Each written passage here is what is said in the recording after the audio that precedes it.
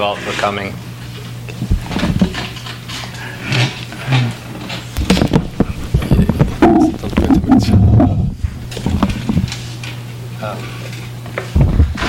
Greetings. Greetings. It's great to be here. It's a bit of a mystery as to why I'm here, because I hope I won't mess things up for Ramesh. He's a very kind man, and he was very kind to invite me as interlocutor. As Kelly mentioned, we actually did meet via that Zapatista spaceship, so I guess it was meant to be that we should meet. And it is true, we do enjoy talking a lot. We spend a lot of time speaking. But I know how much he's been working towards this book, and it's amazing that it's out, Ramesh. And the timing, I think, could not be more interesting now that we have a Twitter presidency. So the world outside of the internet seems to have been molded quite massively by these technologies, and it's so remarkable that Ramesh has been investigating this globally.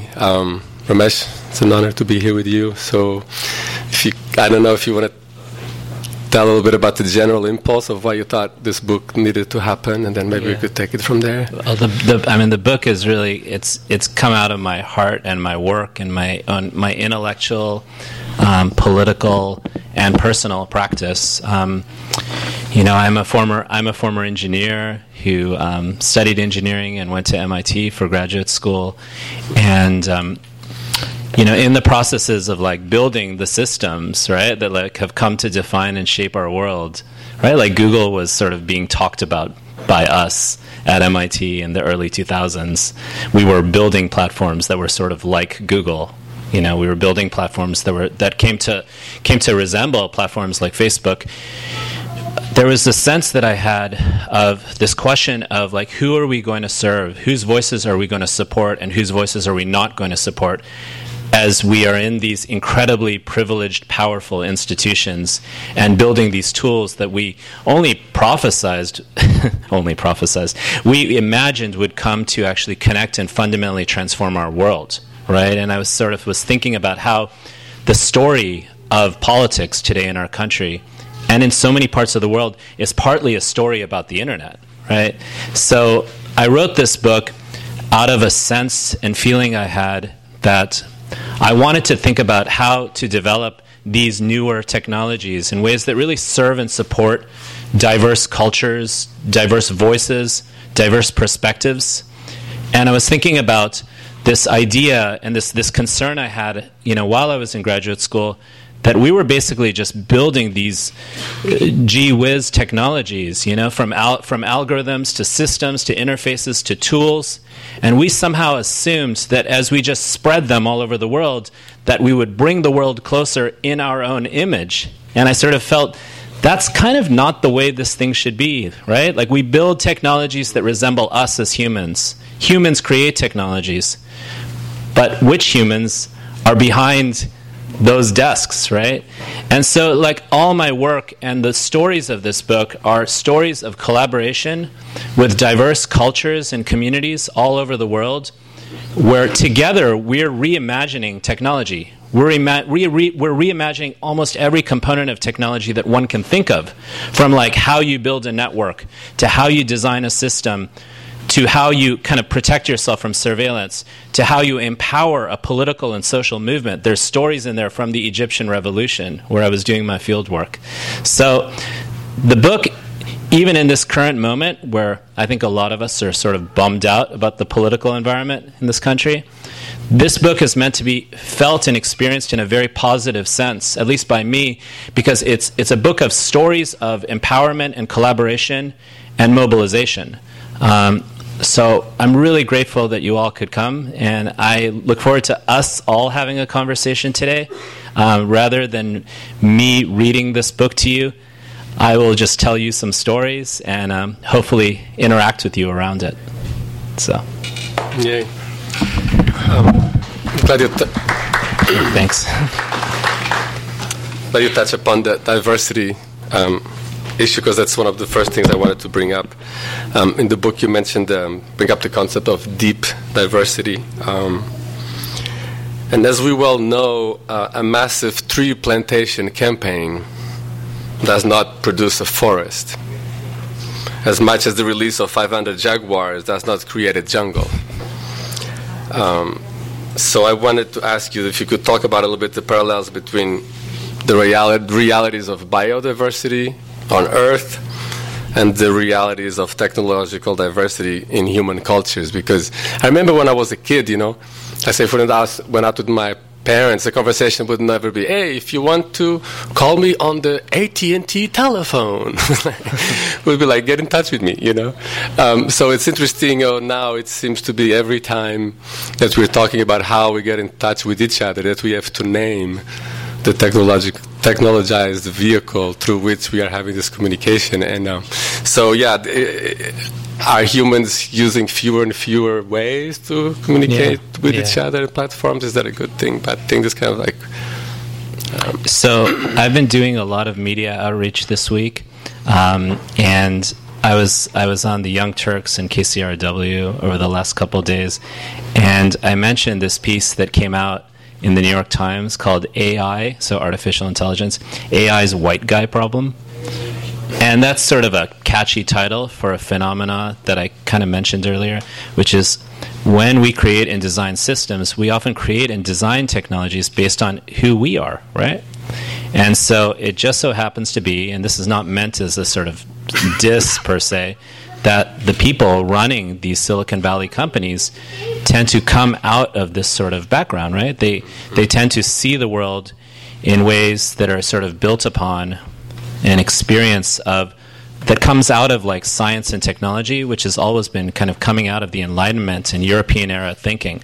So I think you all know this, but right now in the world has about 7,000 languages, and it's estimated that about half of those languages are going to disappear within the next 100 years. I mean, you all know about climate change and sort of the astonishing potential loss that's ongoing and continuing of plants and animals in our world. And so the question is that I write about in this book is, why is that occurring, right? Like, why is all of this vanishing, and why does it matter that these forms of diversity are vanishing? And it's not because like someone black or someone brown or someone of this or that culture is disappearing. It's not in and of itself. It's because in diversity lies our strength. And what do I mean by that? I don't mean simple identity politics that I describe in this book. I actually talk about very different ways of seeing the world, like very different ways of experiencing and talking about something. So this is a word I use in the book that I call ontology.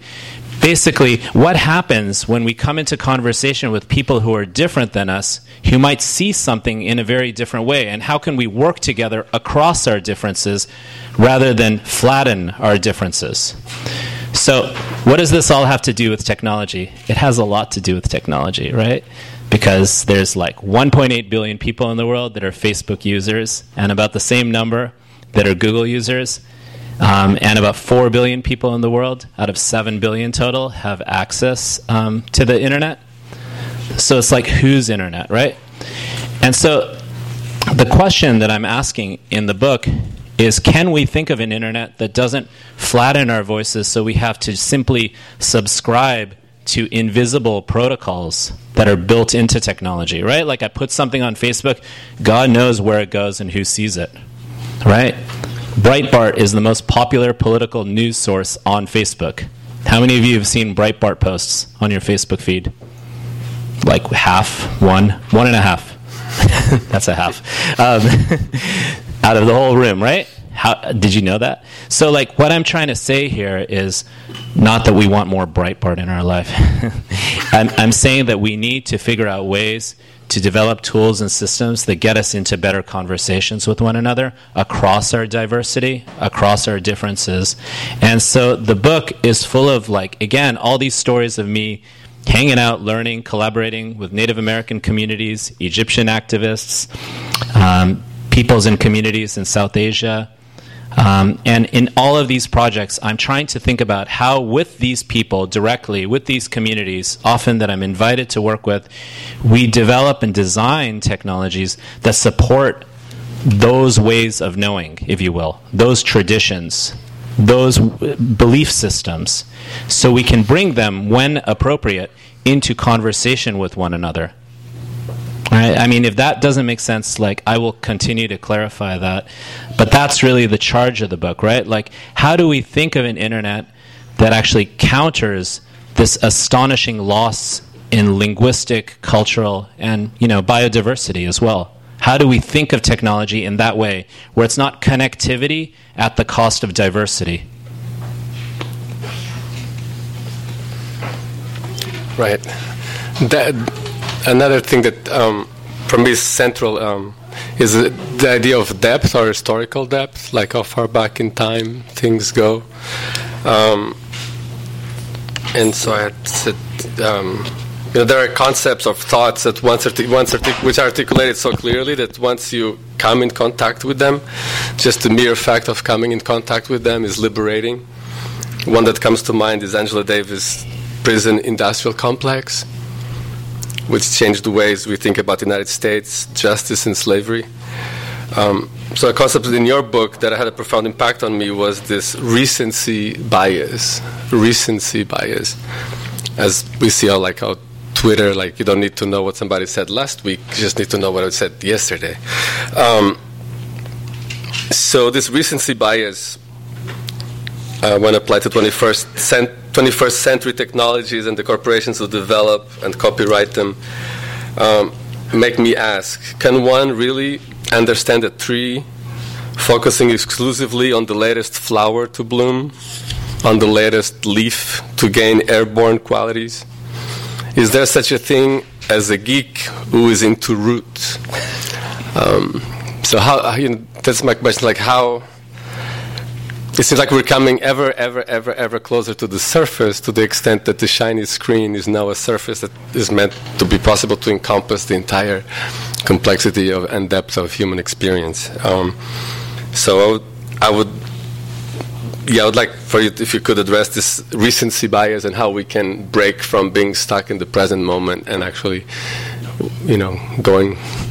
Do any of you want to guess how many years old Google is? Just about 15. They say 18, but let's say 15. Facebook's about 15 as well, right?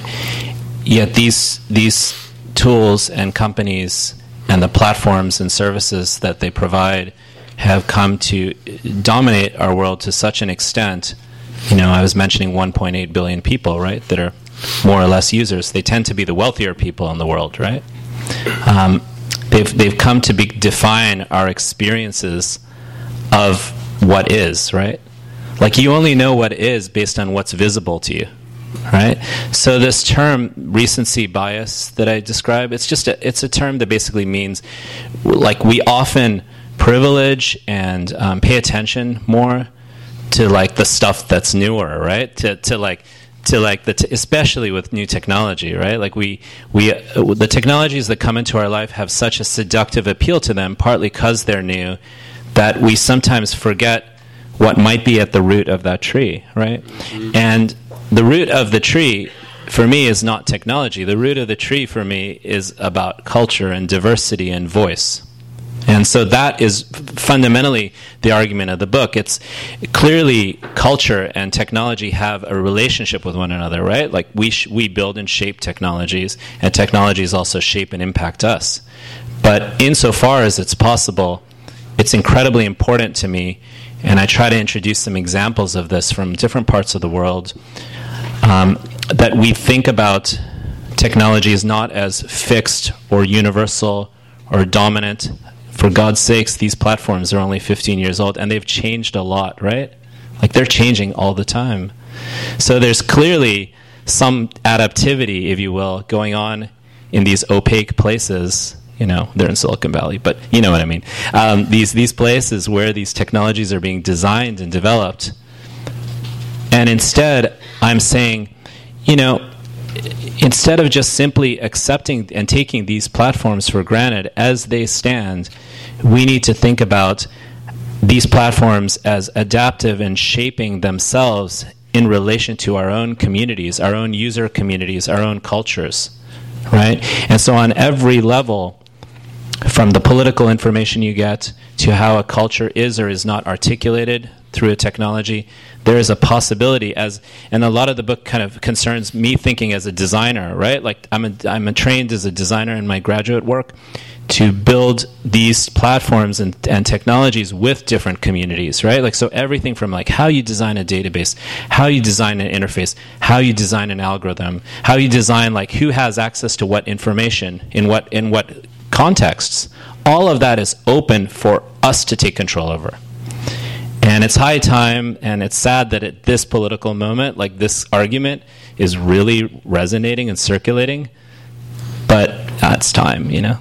So the Angela Davis point is, I was really fortunate to see Angela Davis in person with Shama, my partner, in Chile, and she was talking about this term that she said, the tyranny of the universal. Mm-hmm. And so, like, what does that mean? Well, on some level, like, universal sounds good, right? Like, you know, it's good to be connected. It's good to feel part of a larger entity, part of a larger system.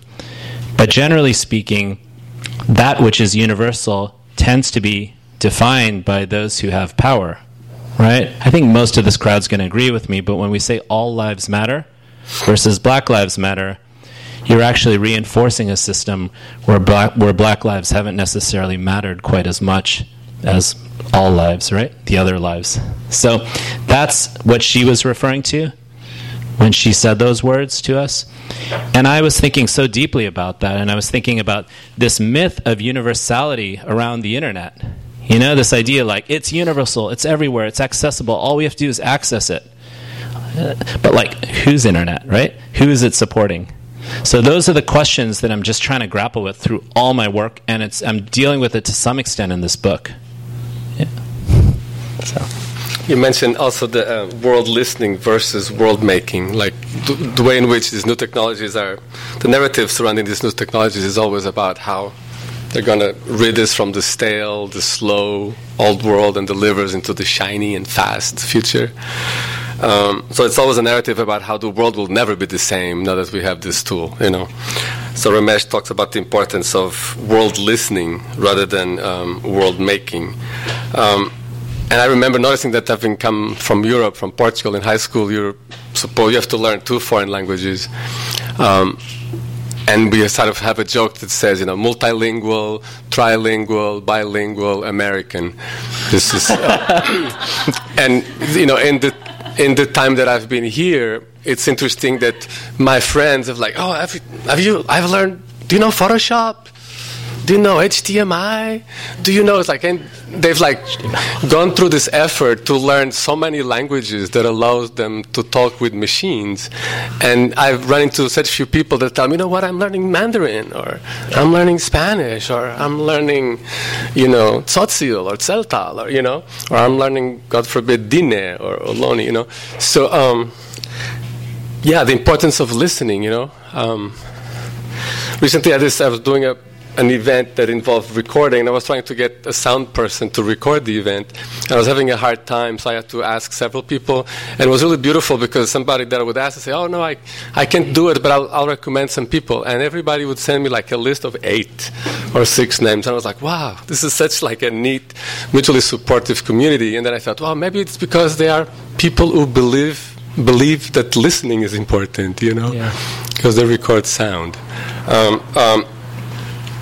So this narrative about the world changing, for me, a screaming example was the Arab Spring, where it was like, Arab Spring, people in the Arab world are using the internet to create revolutions, and spring became fall, and hope became incredible oppression, and liberation became like torturing, and 400 people being condemned to death at the same time, and all of a sudden nobody talks about the Arab Spring. It's like when technology seemed to be delivering this future, and then the archaic past actually is so much mightier than this child technology. All of a sudden, nobody's interested to talk about it. Why aren't we talking about Egypt anymore?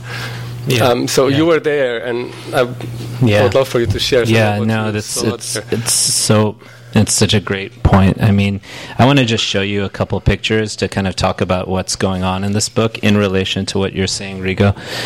Okay, so this is an image some of you might have seen. It's an image from Standing Rock. It was up on The Guardian. And you sort of see these sorts of clashes that are occurring, right? I mean, and this was before Trump took office, so, who knows what's going on right now. And I was speaking to some friends who are native leaders, and they're connected with folks Standing Rock Sioux, and they were explaining to me that the water protectors are not just seeing this as a matter of private property, right? That's a very Western framing around these kinds of clashes. It's not my water versus your water, or my land versus your land. They see themselves as protecting the water for 7 generations, so they're like the ancestors for 7 generations. It's amazing, right? Like I don't think of myself in those ways, but that's what culture is, like those differences. And I was just thinking about, like, why is it that so few of us know that fact? Why is the internet not empowering that sort of form, those forms of deeper cultural dialogue? What I call deep diversity, right? That's the term you were mentioning. So the thing and that's why this idea that like technologies are making the world, but these technologies themselves are just being constantly designed, tweaked, engineered, and manipulated in new ways, but we don't quite have power or knowledge of how or in what ways. Instead, there's a whole other approach, right? And like the book is full of these stories of like another approach, and this approach is like sitting with people, figuring out how to keep your grant, because I'm funded by the research grants, some of you know. Keep your grant while like not following these deadlines per se, and kind of working with people and sort of being okay with the unexpected. And I just want to show you a couple images of this. So that's an image of all these chains of production that go into some of the technologies we take for granted, an image from Foxconn in China where these iPhones are assembled and other devices, and an image from the Congo of a Congolese miner who's mining for coltan. This is another Guardian images here. And these are images from Tahrir Square, which I'll speak about later, but I just want to show this. Okay, this is a lot. Chapters 3 and 4 in the book describe times I spent, matter of years, off and on with Native American communities, and the process of listening, or one might just say observing and sitting and kind of letting what is revealed to you be revealed, like when it's revealed to you, and just sort of being at peace with that, is like a big part of the book that I describe. It's like a big part of like what I was trying to learn myself. I don't think I had these skills before doing this kind of work. I have them much more so now, and I have a long way to go. But what's going on here, this is a group of Zuni elders who invited me into a room, and they said, we're going to examine a map in a museum. I'm like, that's a map? That's an indigenous map. But if you notice, they're all looking at it at the same time, because they have to collectively look at this map to make meaning out of it. Like, that's a concept that like totally escaped my world when I was like designing technology in graduate school. I thought it's like one person per computer, right? It's a totally different model, totally different cultural model, cultural way of experiencing knowledge and information. I'm going to give you another example. Did you know that this is how my friends at Zuni use the system we designed together? Do you see how many people there are in the room? So there's a number of people in the room, and they all have to be in the room looking at the same screen, some at the same time, and some have to actually leave the room at various points. So they're looking at images of cultural objects, and they're talking about those images. And and I described this, we developed some digital culture systems, digital cultural heritage systems. But when they look at these images, they have to sit with each other. They have to collectively experience these images because they have to have conversations about these images for these images, and therefore the knowledge that these images convey to actually be meaningful. So people at various times here will put their fingers in their ears. because they're not supposed to know certain things. People will leave the room and other people will come in the room. So there's like all of these cultural and social, and the term we use is practices, but there are all these forms of activity and performance and ritual that are part of the process of knowing, right? The process of being, that's culture in so many ways. And in their best moments, this is really like what I'm arguing in the book, in their best moments, technologies facilitate these types of activities. It's not just all of us. Like, I have this image in the in the beginning of the book of Mark Zuckerberg, right, from Facebook, addressing a group of developers at a virtual reality conference, and everybody has an Oculus Rift on, and he's like the only one without an Oculus Rift on. You all saw this image, right? And I was like, this is the society of the spectacle here. But basically, that's one way of collectively experiencing technology, right? Where you're all atomized with your devices. And here's another way. And so, like, the only thing I'm trying to get at here is that's kind of what I mean by, like, world listening. And that's just like a process. It's a constant process, right? It's an ethnographic process in my case. A process of, like, being taught the unexpected. The book is full of stories that are, like, hilarious at times. Of me being put in my place by these communities, and I can't tell you how much that has influenced me and like has completely changed who I am and what I do. The process of learning and world listening. Yeah. It's amazing that you mentioned elders. I think it's impossible to talk about indigenous world without talking about elders, right? And whenever you buy into this narrative that these new technology companies say that the world used to be whatever, slow, and now it's fast and better. So why care about the past if the past is just like an impoverished version of what the present is, and definitely even more so the future. So why listen to old people? They were using phones when it was plugged into the wall. Man, shit, who cares what they think? And whereas if you are in an indigenous context, you know that that's who you care about what they think the most is the old folks who have been around. And I think the first time that I noticed, at least, that indigenous world sort of becoming present via or appearing in the radar of these technologies was when Native people did the water challenge. When it was like you would get in the water and do a little video and then send it to your cousin or your auntie and your uncle, and all of a sudden it was like, oh, did you hear about the water challenge? And friends that I knew, Native folks from Northern California that I've known for 2 or 3 decades, they'd never mentioned the internet before, but now here's Brian Tripp going into the river, Yeah. And it was beautiful that this technology was used as a way to invite each other and demonstrate that this biological body that we have, we can take it into the water, and now here we have the water protectors, so it's continuity is not a failure, right? Yeah. And I believe that these new technologies are always wanting to disrupt this continuity and having us on the edge of our seat, thinking only about tomorrow. Can I mention something about that? Yeah. I published a piece on quartz this week, which is like an Atlantic, sister piece, and I describe like what happens when you search for information online. Like, you all know this, right? Like, it just relates in some way about knowledge, right? And how knowledge circulates on the internet and through search and social media platforms. And I was searching. I was describing, like, I was searching for. In the book, I described this. I was searching for like Zuni pottery, right? Like, and I've been working with the Zuni community for 10 years, the Native American community that the book has a whole chapter on. And the first site that came back to me was eBay. And trust me, like, dude, the Zuni are not into their pottery being bought and sold on eBay. I think you can tell. And that's not because it's like their pottery, right? Again, it's not like a private property rights issue. It's actually because the pottery has cultural and sometimes spiritual meaning, right?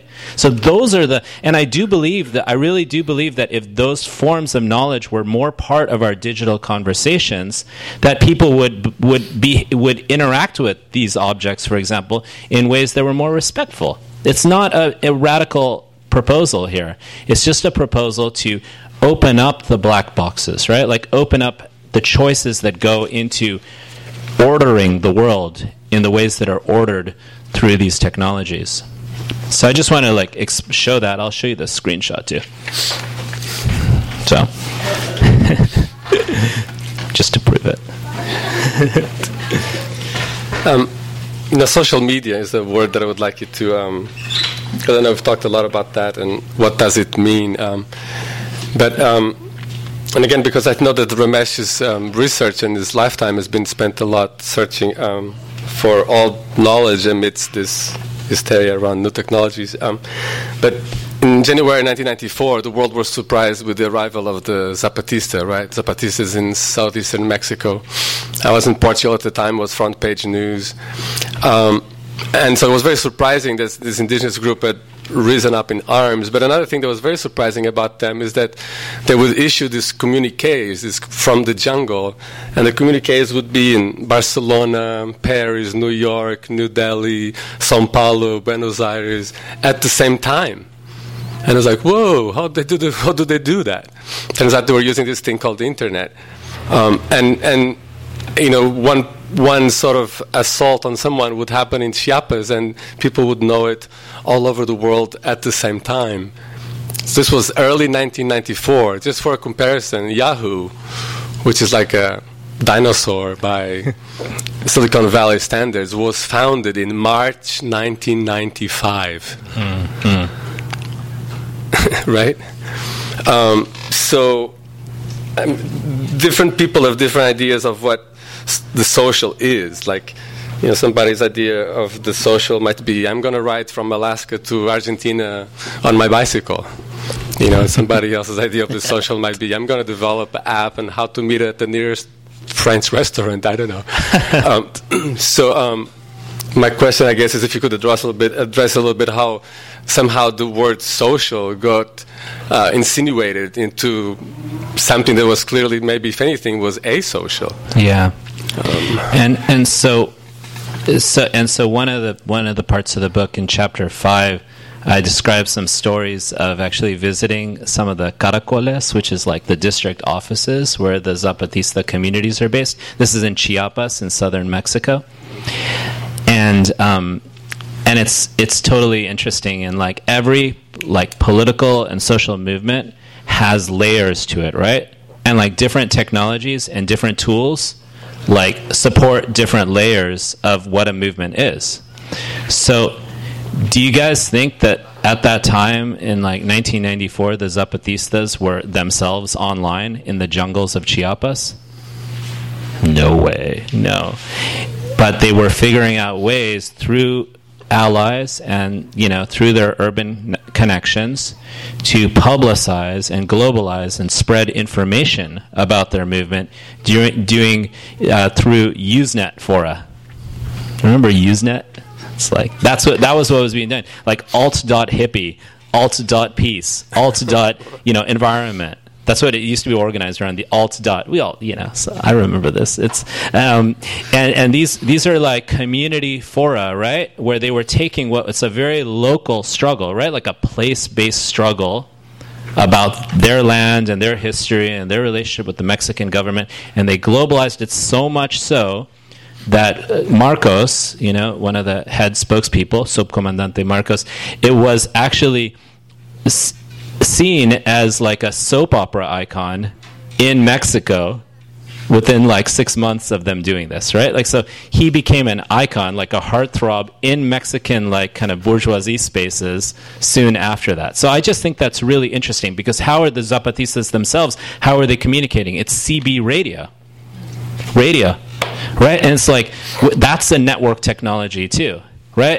And so like the point really that I was sort of trying to address with this in the book is, like, again, just like my call for us to think about culture and diversity and communities as we develop and design technology, let's also, when we tell a story of some phenomena, let's remember that it's like social and political and cultural, and then think about media and technology like in a more like grounded way, right? So That's really like what I was trying to get at with that. So when, we know that social media are social in some ways and not social in other ways, but it depends on the affordances of the different platforms and what we're talking about and in what context. But like in the context of like the Arab Spring, where the book describes some of my stories, like wandering around Egypt between 2011 and 2013, being like talking with people telling me like, tell Facebook to like, lower the price of tomatoes in my neighborhood. And, like just these kinds of ideas of what Facebook is, right? So in the context of that work, I recognized that here's a small group of activists that were using social media technologies, but they weren't using it to mobilize and rally necessarily people in their own country. They were using it to globalize their story. Right? It's like very similar in many ways to the Zapatista story. So they were using it as a social mode of information dissemination, right? Like they were using it to kind of hijack media and shape media and journalists who could then tell stories about their movement that were both global as well as on their local TV channels. So like that's one layer, but then they were building and organizing locally in lots of other ways, like posters on the walls, mosques, neighborhood councils, familial networks, labor movement networks. So, like, that's the amazing part, right? Isn't that a way more interesting story than saying, like, a bunch of people were on Facebook and then a revolution happened? It's like so much more interesting, and like it blew me away. Like I promised I would show this image.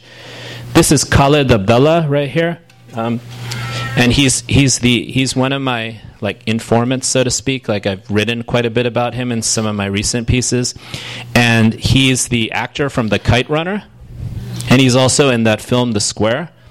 And what's he doing here? He's not like behind his computer. Do you see this? It's collective, just like the Native American example. So like he's taking content that he's seeing on YouTube and digital platforms and screening it like on walls all over the country. Not just him, but it became like a decentralized practice where people all over the country just started to DIY, like shoot video and project it. And at any given time, there were 600 of these things happening in Egypt in any given like couple day period. It was just happening and spreading. It was a viral model. It's like the internet without any fiber optic cables or wires, It's like a network.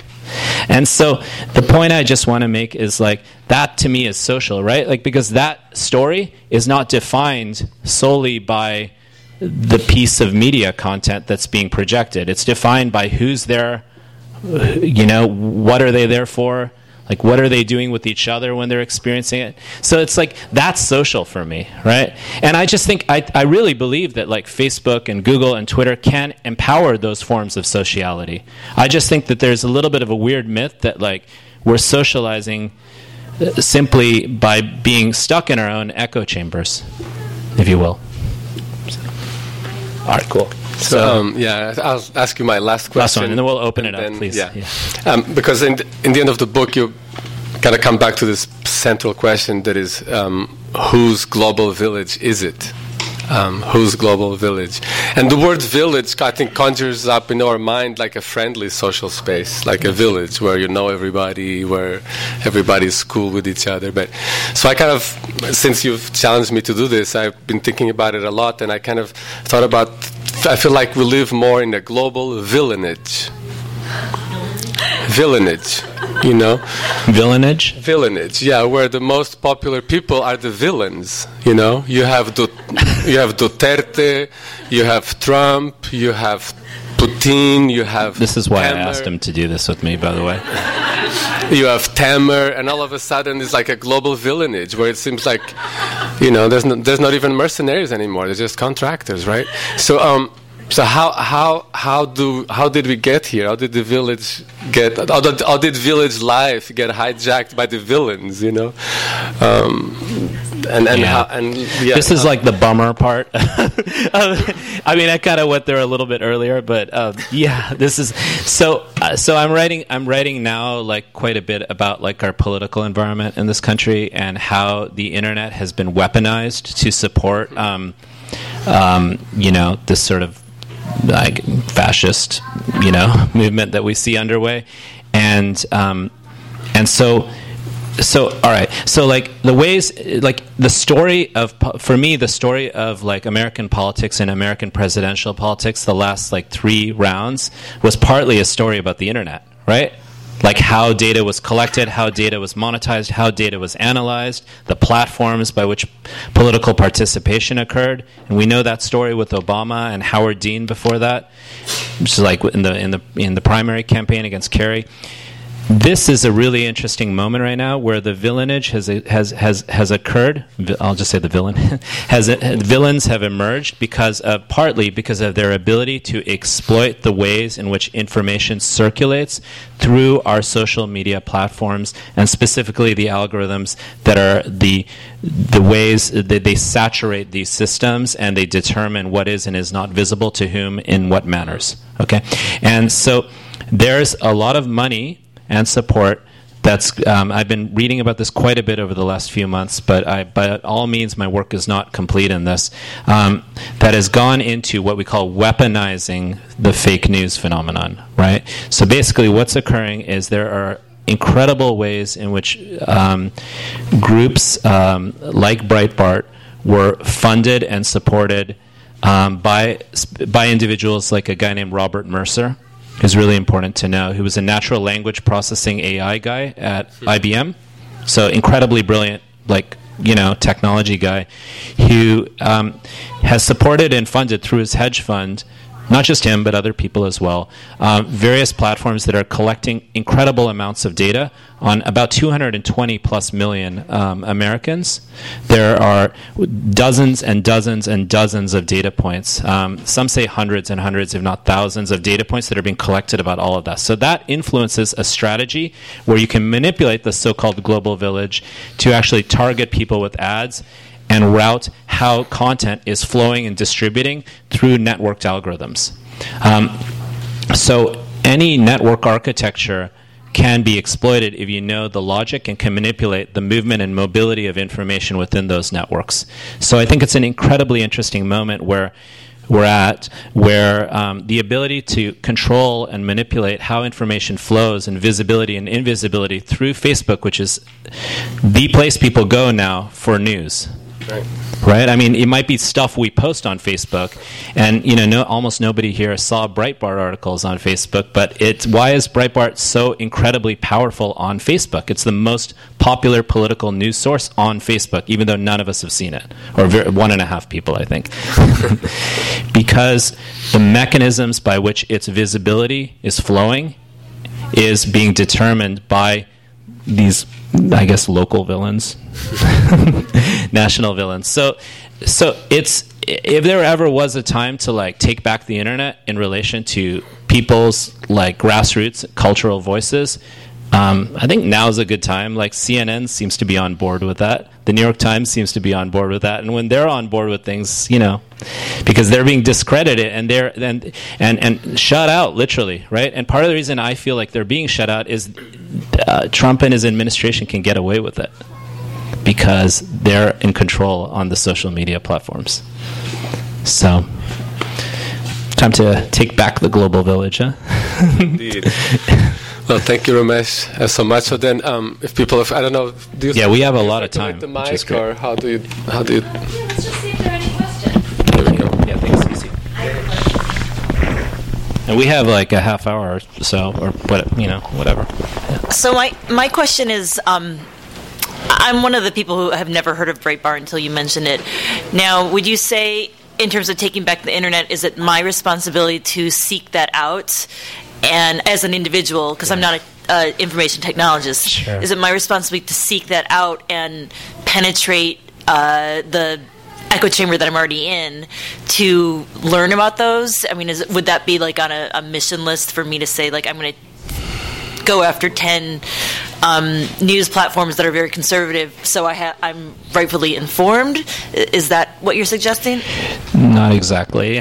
No, but it's such a great question. It's because it's not clear exactly what we should or could do. I mean, we should just start simply by not not completely assuming that the world of Facebook that's presented to us is the same world that's presented, obviously, to many more people than ourselves, right? Like, we start with that.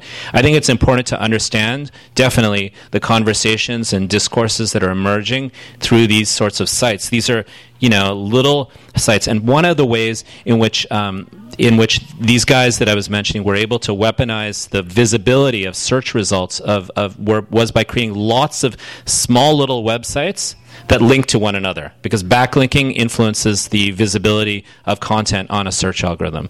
But I think it's about us trying to do whatever we can to pressure, first of all, these platforms and these companies to explain to us why content is chosen, to give us some possibilities of browsing outside of that.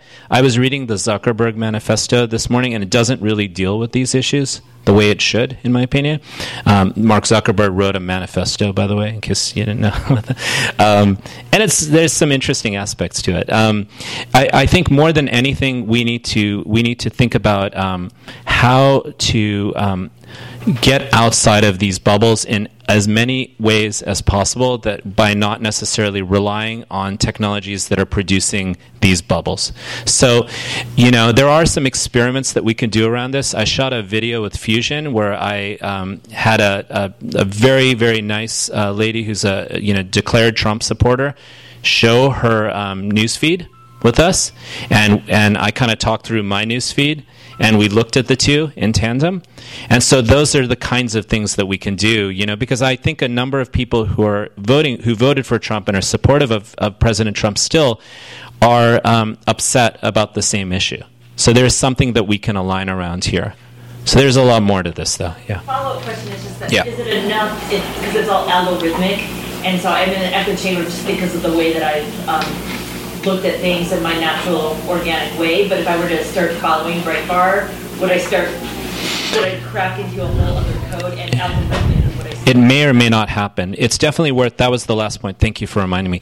We should experiment with our own sort of digital presence, and that could be also figuring out times when we're going to be careful about what we put online, but also figuring out what we choose to like and in what ways. I think we should constantly be playing with these algorithms, right? It's sad that that's like kind of the only place we're at with power, like as like mice in a laboratory. But we're going to push further, right? And now that the mainstream media is on this side, like the side of critique that like a lot of us have had, from a more So like there's a possibility to make this happen. I feel optimistic about it. Yeah. Thank you. Yeah.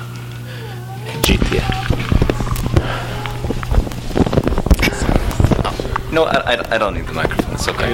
Yeah, it's okay. I'll talk loud. I want to ask you, to what degree is the Western hegemony over the internet, as you have seen it, right? To what degree is it just a new application of existing power structure that existed before the internet was around? And I kind of want to back that up with an observation that I recently had with my daughter, who wanted to watch a documentary about Mughal architecture culminating in the construction of Taj Mahal. So on YouTube, I found her one. There's a bunch of them, right? And she watched it. I watched it with her, and practically everyone who was interviewed in the documentary were white people. Usually either European, North American, often French. Not a single person from India or from Iran, so on and so forth. Dude. Yeah. So, but that struck me as very familiar because that's how it was when I was a kid growing up, watching the same kinds of documentaries.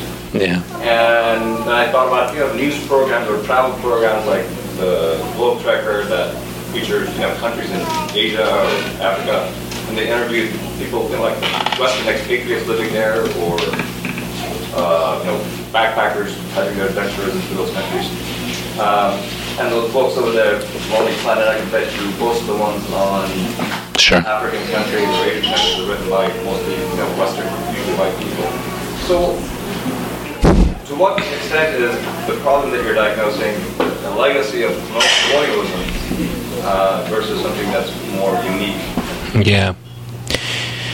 I mean, I actually describe in the first full chapter of the book, how various the history of like databases, and like seeing databases not just in the kind of IBM's creation of database, but in the legacies and histories of the Enlightenment, a time when much of the world was colonized by European countries. And so I describe how the other, right? Like the other being like the places and communities and cultures from which objects and entities and knowledge was taken and extracted, how the other was kind of reorganized according to the logic of the colonizer, right? Because Enlightenment knowledge, it's incredibly complex, but basically, was built upon certain types of ideas of how information is to be ordered and presented and classified. Specifically, I'm thinking about classification. So, like on every level, yes, on every level. I can't disagree. However, there is something incredibly powerful also, and like we all know that, about digital technology, about network technology, about its ability to rapidly activate and mobilize large numbers of people to spread information so largely. The Zapatista example he mentioned, like the way things blew up but then somehow got forgotten with the Arab Spring, right? Like there are these moments, right? Like with Black Lives Matter right now, like it's very huge on social media. So there are these capacities for groups and cultures and communities to take hold of these network technologies, because the network technologies themselves are not necessarily tools of the West, right, or tools of the colonizer, right? I mean, sure, the people that created and owned and monetize and tend to manipulate these technologies tend to be, the rich elites. But there are different actors, so it's complex in that phenomena. But what we do know is that there's a really interesting mirroring of existing inequalities in the world that occur when you look at the digital world, right? There's a reason why, like, rent is so expensive in San Francisco right now, right? There's a reason why so many startups and so many tech companies, or like in Venice, right? Like, it's like similar, right? Venice Beach. There's a reason why, the venture capital companies that fund Silicon Valley tend to also be in Silicon Valley, right? Like, place still matters. There's a reason why Bangalore in India has blown up the way it has, right? There are these network nodes of that mirror various systems of inequality. So it's not a one-to-one relationship, it's a refraction. That's like what I kind of argue in the book. It's like passing a light through some prism and then it spreads in new ways, but the source of the light still matters. Yeah. So taking it to the macro level, because that's where I want to go with my question. I think that's more away from Do you want to? Yeah. where you're trying to. Thanks. Okay. Thank you. Yeah, I want everybody here. Taking it to the macro level, which is where you went, which is where my question was coming from. So I'm looking at capital move through these information systems. I'm looking at Venice. I'm looking at Snapchat, a failing company that is now in auction for billions. You also mentioned the hedge fund manager whose system information... Robert Mercer, yeah. Exactly. Yeah. Hedge fund means that's the paradigm of wealth while you sleep. That's the paradigm of wealth being accrued away from us. So these people in Venice, right, these kids, this work core, right, they're looking at longtime artists who are wearing T-shirts. They have T-shirts, these protest movements that are occurring on the streets of Venice, long-term residents, affordable living people. They're looking at this with kind of affection and awe of their parents. Isn't it quaint what they're doing here? Isn't it sweet? They're not acknowledging the new world, but they're in protest of this happening. It's just indulgent kind of maneuvering that they're viewing this with. How do you square that with this article I read on Silicon Beach in the New Yorker, and Remnick and Cassidy and some of these writers doing the best journalism, right? Yeah. Okay. So these are the people who are in charge of overthrowing our government right now, which will be done. We see it happening, and who are in this information fight to get the truth across and bring the real world back to us, and they will prevail. But at the same time, capital is moving in this vein, which is really actually working against us. So what's the upshot of that? Will this younger elite workforce be looking indulgently at their parents protesting on the street and still taking over the world, still limiting us to lower and lower economic levels? What is the upshot of that young, inexperienced elite workforce, that group of people in charge of the world, in charge of real estate? What are they going to do to us? I mean, that's an amazing question, revolutionary question there. And you're one. Yeah, I mean, I see myself in solidarity with all these movements and communities that I write about, for sure, and write with. A lot of these, I should say that, a lot of the pieces, a lot of the publications that have come out of my research are authored with my community partners. And that's really important, you know. I think, insofar as it's possible, the engineers and young labor force that are populating these tech companies, there's not too many of them necessarily, even though they're expanding massively. There's a big labor issue that's going on with Silicon Valley, right? Like with Instagram, sold for over $1 billion with 14 employees, right when Kodak went bankrupt with tens of thousands of employees on a macroeconomic level. That's an issue. I think, I have a hopeful perspective as well, which is that there needs to be ways in which the movements that you stand for, and then many of us sort of feel a kinship with, can be articulated with those young, brainy kids that are incredibly taking positions of incredible power over how technologies are designed and rolled out. I do believe that, as flawed as it was in some ways, the Zuckerberg Manifesto was partly a reaction to the incredible amount of criticism he's getting from a lot of us after what's been going down. I mean, it took till this, this moment, which is not the happiest of ones, but like. Yeah, well, Zuckerberg was, there's a bunch of things, right? They're going to correct their trending topics to not privilege. They want to standardize them more. That's not necessarily a solution, but it's better in some ways. They're also going to try to do more verification on content. Because we know there's incredible exposés about fake news and where it comes from and all this stuff, right? They're going to do some of that. They're going to try to open us up to visualize some of the choices around which content was selected, which is what I've been arguing for. They say that, at least. So there are some ways. So, I mean, my answer, it's a very simplistic answer, but it's just like the more we communicate with these folks, because like I could have been one of them, like I was in those worlds, some of my friends are in that world still, the more they understand the political and cultural dynamics that are being created by these systems, I think that there's a space to build together. I really do. I think the ones that are a little more out there have maybe gone off the deep end, but I think most people are not that way. I want to take this book to Google. I want it. That's what I want. Like I want this to be part of like our technology worlds as well. That's my goal.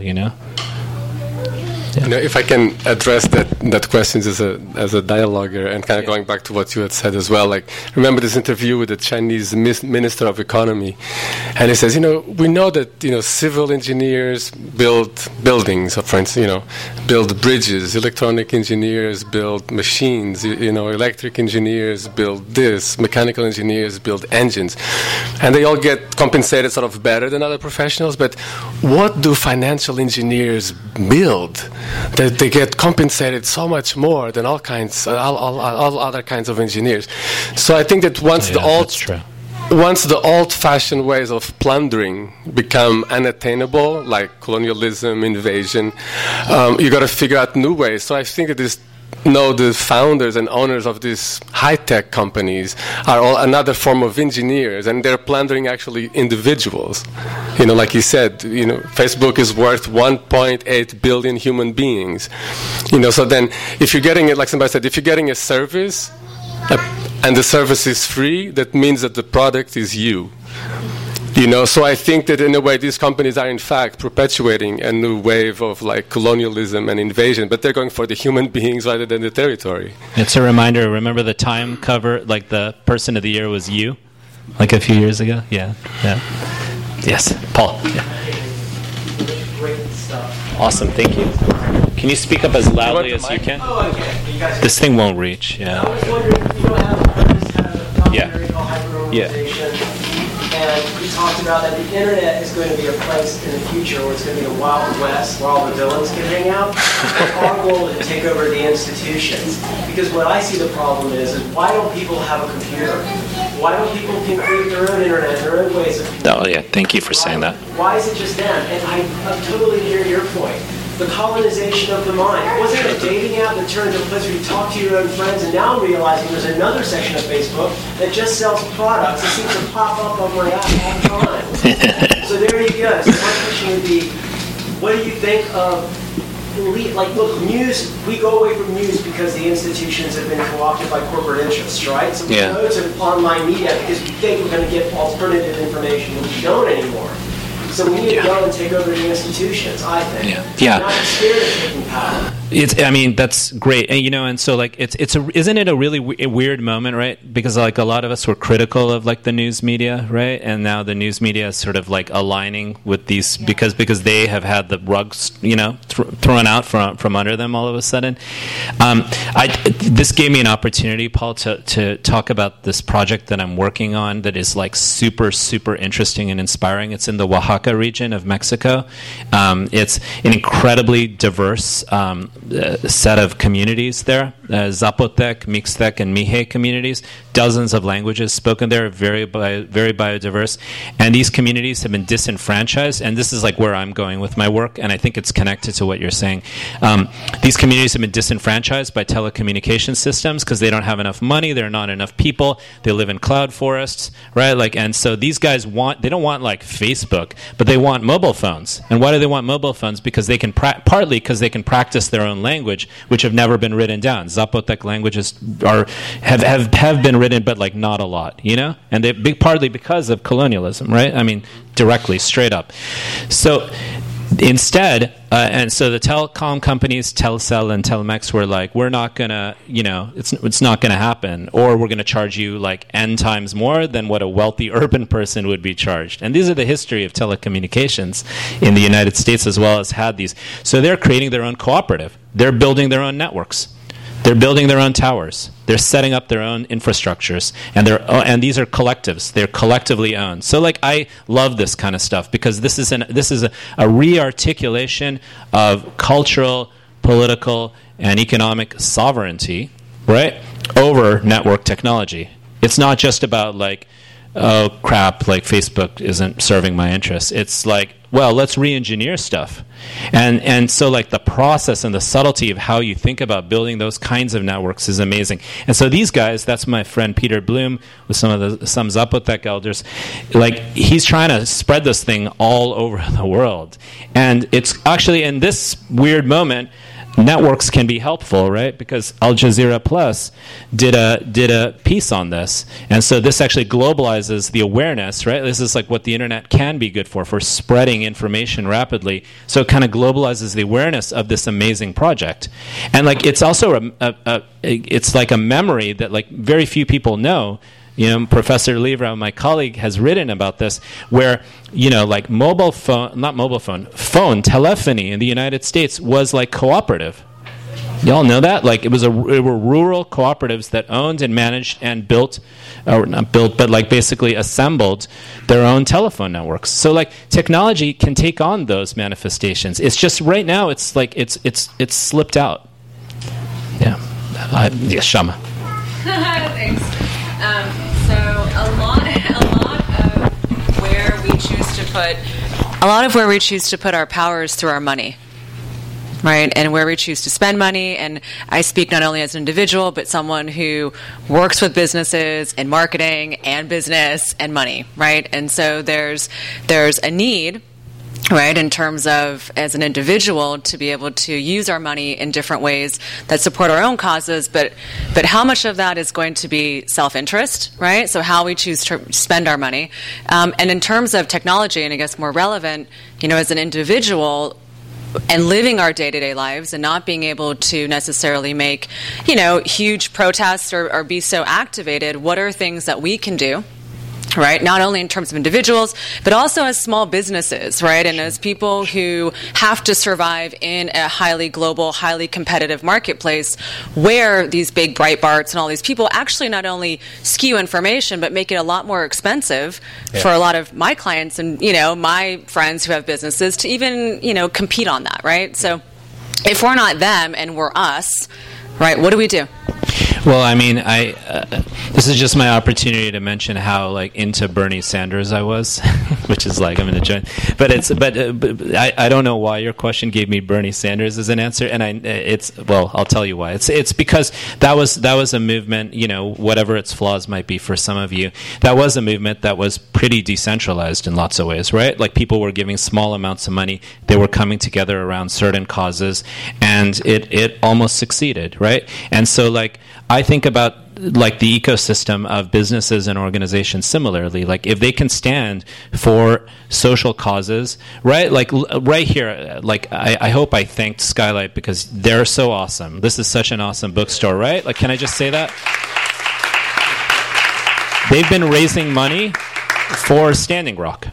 Right, like this is a business, right? A business that I hope is making money, but they're raising money for these causes. So, like, I think, you know, in this moment where like so many values and causes are being attacked and assaulted, I think we should not give in to the hysteria that's being produced by that, which is amplified by Facebook, right? It's amplified by Facebook, and instead start thinking about every action that we take and how it can support some notion of ethics, and that it comes from our heart. It doesn't have to come from the dogma of Bernie Sanders or a political party or anybody else, right? It comes from our heart, and I know you do that because you're my wife. You know? That's why I got the tough question. Okay, I just want to say, because your book basically is questioning these tools that most of us are thinking of them as like, how can this tool help me? Right? And you're going like, what is actually the nature of this tool, and what? That's right. How might it be working against us? And as we're talking about corporations and companies, I thought of Fela Kuti, right? The great Fela Kuti, who had a song called ITT. Right, International Thief, which then became AT&T.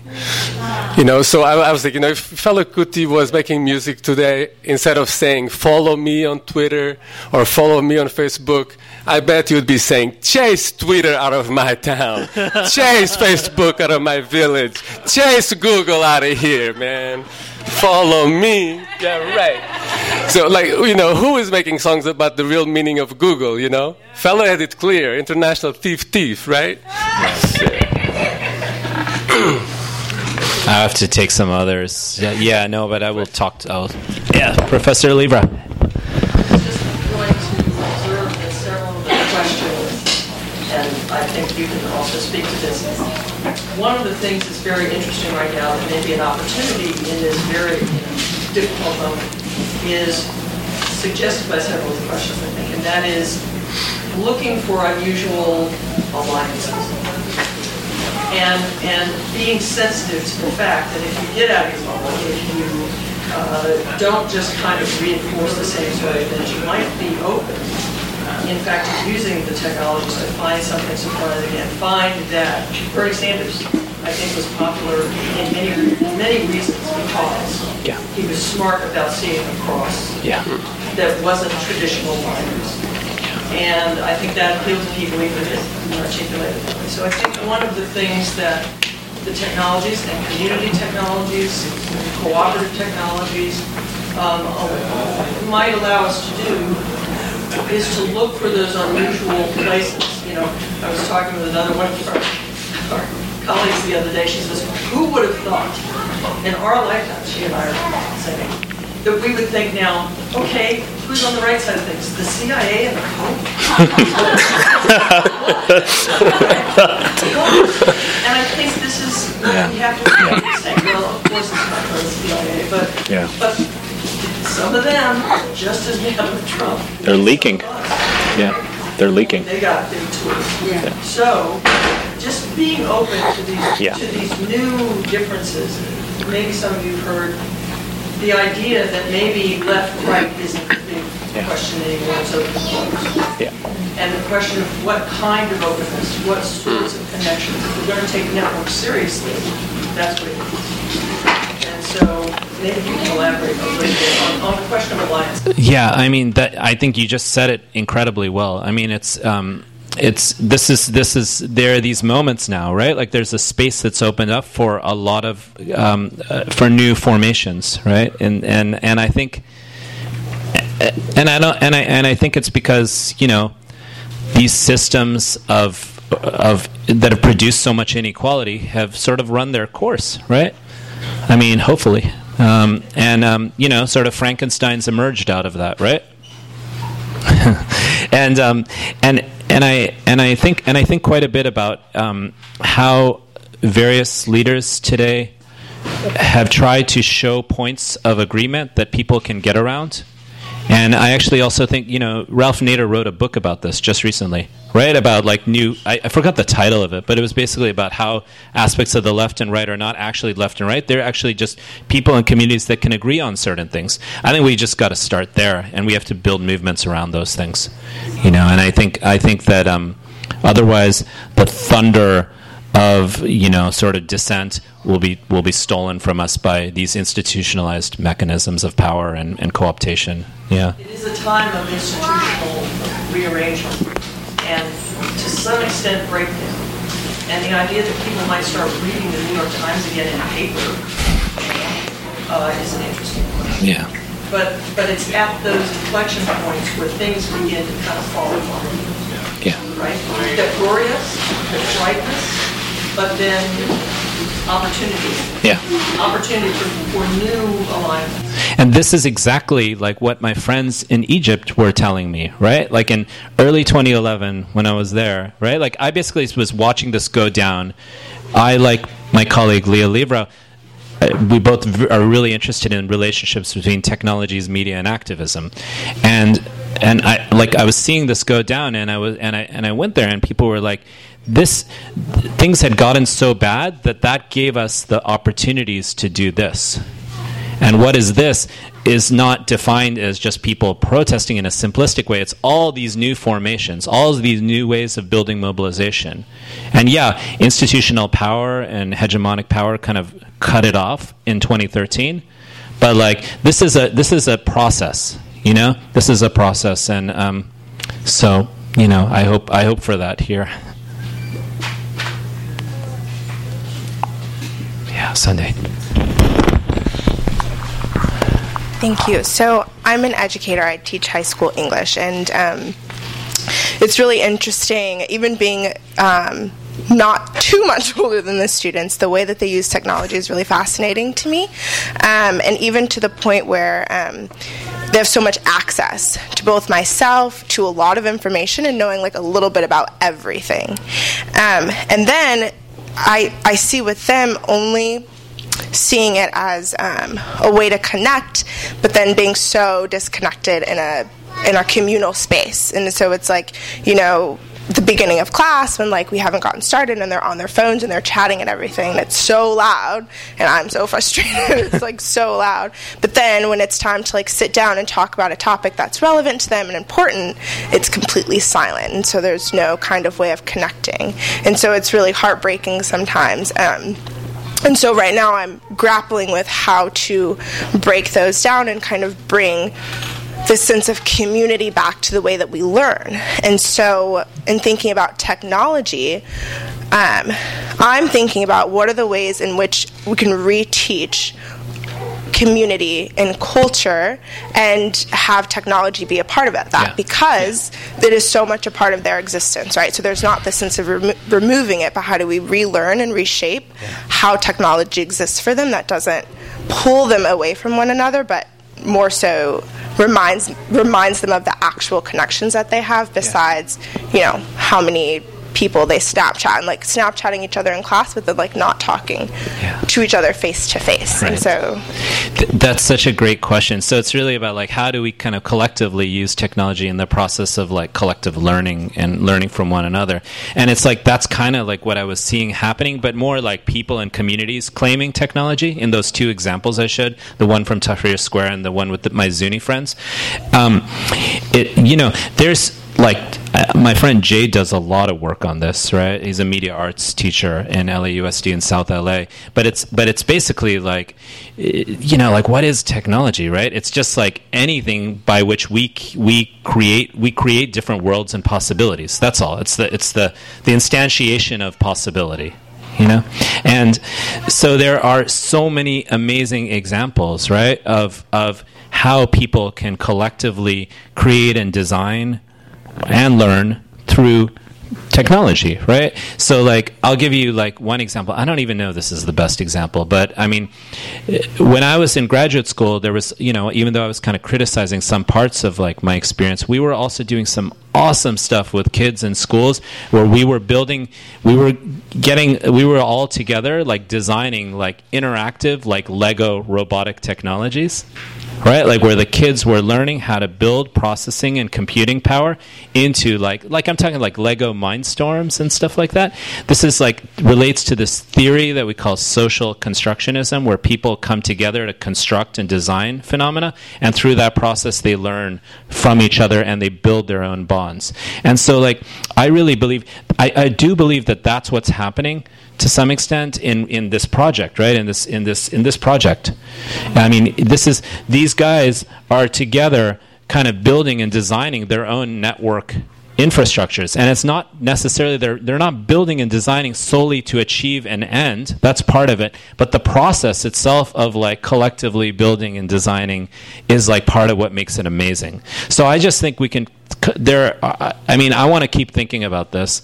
I think we together can think of many examples where people and communities came together around something that involves technology, but it wasn't about technology, right? It was about technology as a mediating artifact. That's the word we use in academia. But basically, it's a platform of collective expression. And I just want to remind folks of this. It's like, remember, like Facebook, it started as a community network. I'm not saying it was like the dream network, but it was a Harvard community network. It was and like the earliest online communities were like the Well. Do you all know that one? It's like hippies in Marin County. Deadheads, John Perry Barlow and people like that, right? Like he played drums in the Grateful Dead, right? Like, or he's stand-in, huh? Lyricist. Oh, he's the lyricist of the Grateful Dead. So like, I mean, these tend to be elite white communities. Like, let's say that too, right? Like, so like I'm not saying that like this is the way to go or like some great examples, but I'm just trying to say that like there are always possibilities for like us to think about anything digital or not in a collective way. Yeah. Yeah, thanks. I'll just say that. Yeah. You can take it. Actually, let's give it to him this way. I want everybody to hear it. Sorry. The way you were describing, you made the work that you're doing right now about Robert Mercer and Steve Bannon, the whole sort of Breitbart kind of weaponizing of the internet, or network technologies in general, I guess. I'm curious if you think that there's a fundamental difference in how network technologies have been functioning before that. Like, are they doing anything fundamentally different than how advertising has worked? That's a great question. I mean, you were saying like when I was like reading this article about Mercer and like data analytics, and there's a group called Cambridge Analytica that is worth all of you checking out. Maybe with VPN or encryption, I think it's very similar to what marketers have always been doing. I just think the sophistication and the scale of the analysis is that much higher. I just think that there is an incredibly important moment. It's really interesting. Like if you look at like what Obama was doing with data during the 2008 election, it was about data analysis on a very like high level of granularity, but like place-based data, right? Like data, like this community, all I have to do is put these resources in and I'll get them to turn like my side versus McCain's side, right? But now this data analysis, I believe that some of the most sophisticated social media marketing firms are probably doing this kind of stuff, but this data analysis is about data across networks. It's like what people are doing online. But remember, it's not like just online, right? Like I like to say this. Edward Snowden made the point that when this is on airplane mode, and it's not on airplane mode right now, it's gathering data about you. So there's so much data that's being gathered about us.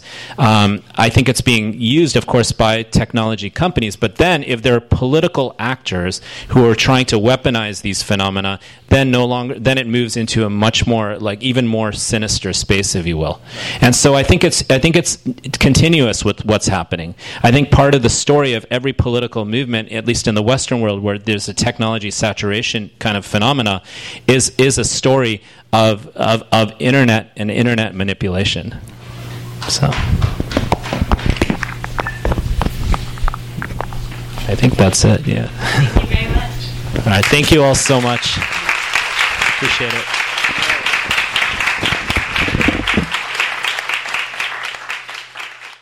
You've been listening to the Skylight Books author reading series. Don't forget, you can listen to this and all of our other great podcasts at skylightbooks.com. Thanks again for stopping by, and we hope to see you soon.